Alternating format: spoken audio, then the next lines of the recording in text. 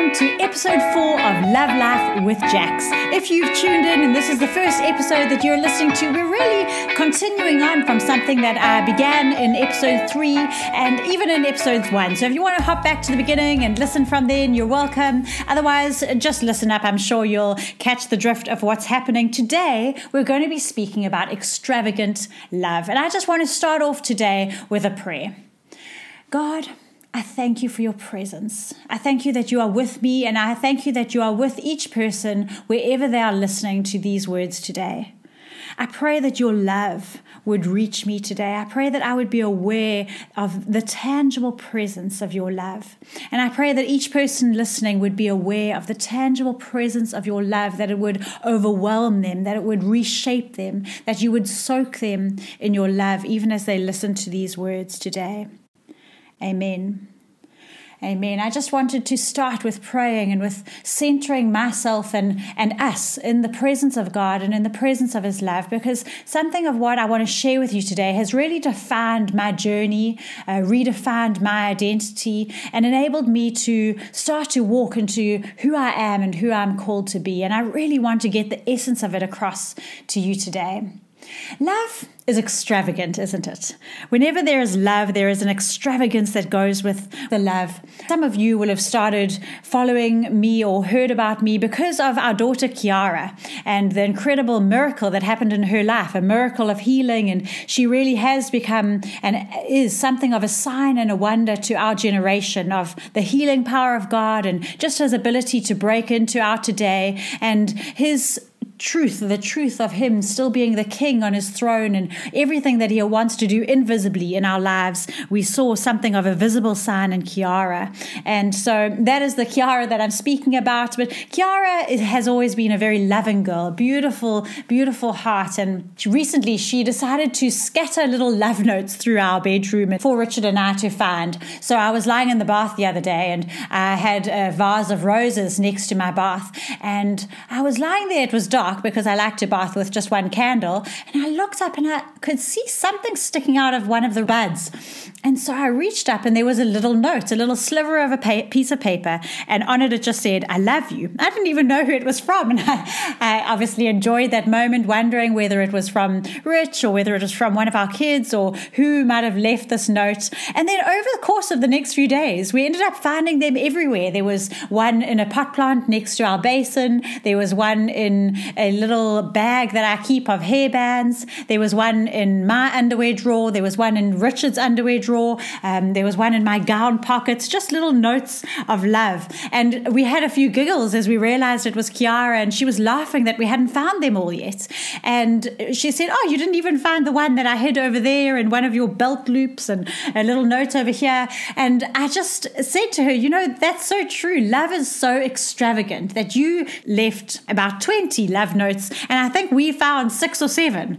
And I just love the picture that makes, that love is extravagant. Love pours itself out and only a bit of it is recognized. And I started that story because that's something of my story of how I came to understand love. I come from a beautiful family. My parents were very loving, but obviously a marriage relationship is such a significant relationship, and learning that we are able to be loved by another human in this world and not just our mom and dad, but obviously that's a great place to start, but just love from another person, a person who's chosen me. And Richard was equally very extravagant in his love, that he would love me in so many different ways. He would love me in things that he gave up for me and things that he chose to do for me and words that he gave. And even it's probably in both of our humanness been something of an area that has caused some pain, where I've said, "You haven't told me today that you love me." And he said, "Oh, I've told you 3 times, but you never heard me." And just how love is always less is received than what is given. Love is extravagant. It pours itself out. There was a story a little while ago, which I've told a few times, so you may have heard of it. And many people laugh at me about this story, and you're welcome to do so too. But a few years into our marriage, Richard heard about a rose farm where you could order roses from this rose farm and they would deliver them to your door weekly. And so he thought that was a brilliant idea. And so he ordered roses and they got delivered to our door. So I received roses, I think it was 10 roses, every Friday morning for about 1.5 years. So if you're listening to this and you're a girl, you're probably going, oh, I wish that my husband would do such a thing. And if you're a man, you might be saying, oh, goodness, thanks for setting us up for failure. Yeah. But you won't believe what my response was. My response was that I was delighted with the first bunch and the second bunch and the third. But after a while, I started to feel that it wasn't deserving of all the credit that he thought it was deserving of. He had put it on stop order, and roses were arriving every week, in my opinion, without thought from him. And so I began to be quite dissatisfied with the love that he was showing me, because I thought that it wasn't something that was thoughtful, because it was something that was prearranged. And you may well be laughing at me and thinking, I'm so unappreciative, and you're right. I've learned and I've apologized 1,000 times, don't worry. But it made me realize that we do the exact same thing with God. God loves us extravagantly. But how often do we actually stop to realize that we're receiving love from him in that moment? The sun comes up every morning, and if you get up and watch the sunrise, you may truly appreciate it and realize and accept it as a gift from God. But how often do we not even get up and watch it? We don't even look at the sun that's rising and the beauty that's being painted across our skies with it. How often do we walk past a blooming flower and don't think of it as a gift of God for us? Even something close to home, like our senses, our nerve endings. We stand in the shower and we feel the luxury of water running over our skin, and yet how often do we stop to thank God that this caress that's coming from water, this caress is a caress from God, because he is the one who not only created the water, but who created our nerve endings and our ability to feel. That everything we taste is a gift from God, as he created not only the extravagant tastes and the variety of the different tastes that there are, but also our ability to taste those different things. And so I think so often God loves us extravagantly, but seldom do we realize the extravagance of his love. And so as I came to terms with Richard's love, all those roses, and finally as I started to walk into a place of realizing that this man loved me so much, it was actually his sacrificial love that finally got me to see it. There was a moment where somebody said to him, hey, did you watch the test rugby match last night? And he said he didn't. And I knew that he was busy with me the night before, and he hadn't even said to me that he was giving up watching test rugby in order to spend the evening with me. And that might seem like nothing to you, but Richard is an avid rugby fan. It was something that even he would say bordered on idolatry in his life in his earlier years, and something that was really significant. He was a professional rugby referee after he was injured as a player. And so it was really a deep love, and I knew that. And when I saw that he was willing to sacrifice in this way without even pointing out, I realized that he'd made countless sacrifices in order to display love to me. And Jesus has done exactly the same thing. Countless sacrifices. Maybe that one big one of laying down his life you may have realized and seen, but countless sacrifices he's made over the years and over the decades and over the centuries in order to position us, in order to show us the love that he has for us. And so this extravagant love that my husband introduced me to, that Kiara displayed for us just recently, really, it started to open a gateway for me of understanding the extravagant love of God and really receiving it and accepting it for myself and realizing that God really, really loves me. In episode 3 last week, I spoke about God giving us a new name, that he would want to name us. He would want to call us his beloved. He would want to give us a new identity in him, and that Jesus received an identity from heaven when he was baptized and the skies opened up, the heavens opened up, and there was a voice from heaven that said, "This is my son whom I love, and with him I am well pleased." And as Jesus received his identity from heaven, we also should be receiving our identity, our name, the essence of who we are from heaven and not from earth, not from what other people think of us and from what we think of ourselves because of what we do and what we have and all of those sorts of things.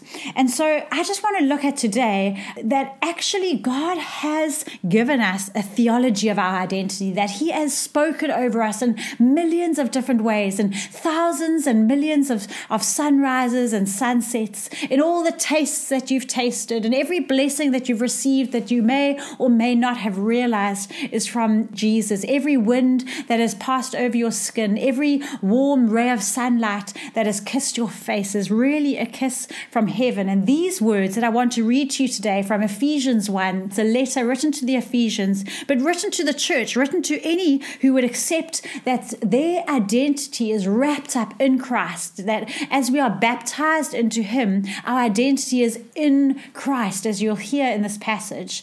And it says here, praise be to God, the Father of our Lord Jesus Christ, who has blessed us in the heavenly realms with every spiritual blessing in Christ. For he chose us in him before the creation of the world to be holy and blameless in his sight. In love, he predestined us for adoption to sonship through Jesus Christ in accordance with his pleasure and will, to the praise of his glorious grace, which he's freely given us in the one he loves. In him, we have redemption through his blood, the forgiveness of sins, in accordance with the riches of God's grace that he lavished on us. With all wisdom and understanding, he made known to us the mystery of his will, according to his good pleasure, which he purposed in Christ, to be put into effect when the times reach their fulfillment, to bring unity to all things in heaven and on earth under Christ.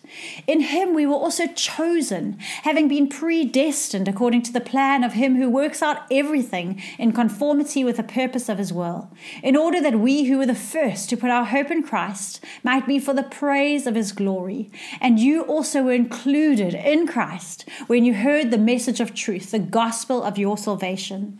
When you believed, you were marked in him with a seal, the promised Holy Spirit, who is a deposit guaranteeing our inheritance until the redemption of those who are God's possession, to the praise of his glory. It's very wordy, that passage, I know, and it might have been hard to listen to over a podcast. I encourage you to go and look it up in Ephesians 1. But this is all just one run-on sentence in the Greek. Paul is writing it, and he can't get out in his exuberance and the extravagance of the love that he's trying to express here. He speaks about we are in Christ, in him. Through Jesus, we have this identity, in the one that God loves, in him. We are united in Christ. And he goes on, because this is our new identity. We spoke last week about we wish that we could have the identity of Christ just given from a voice from heaven, that it would make it so much easier to know who we are and to know that we are loved. But right here in this passage, Paul explains that when we are baptized, our new identity is in Christ. That is who we are. We are hidden in him. And everything that is true about Christ is now true about you. That means that if you look at these identity statements 3 times, he says that you are for the praise of God's glory. He is proud of you. God is proud of me, and he is proud of you. It says that you are blessed with every spiritual blessing, that you were chosen before creation, that you were predestined. This means that if anybody has ever said that you were unplanned or unwanted, that is no longer true. In Christ, you were planned, predestined, and absolutely wanted.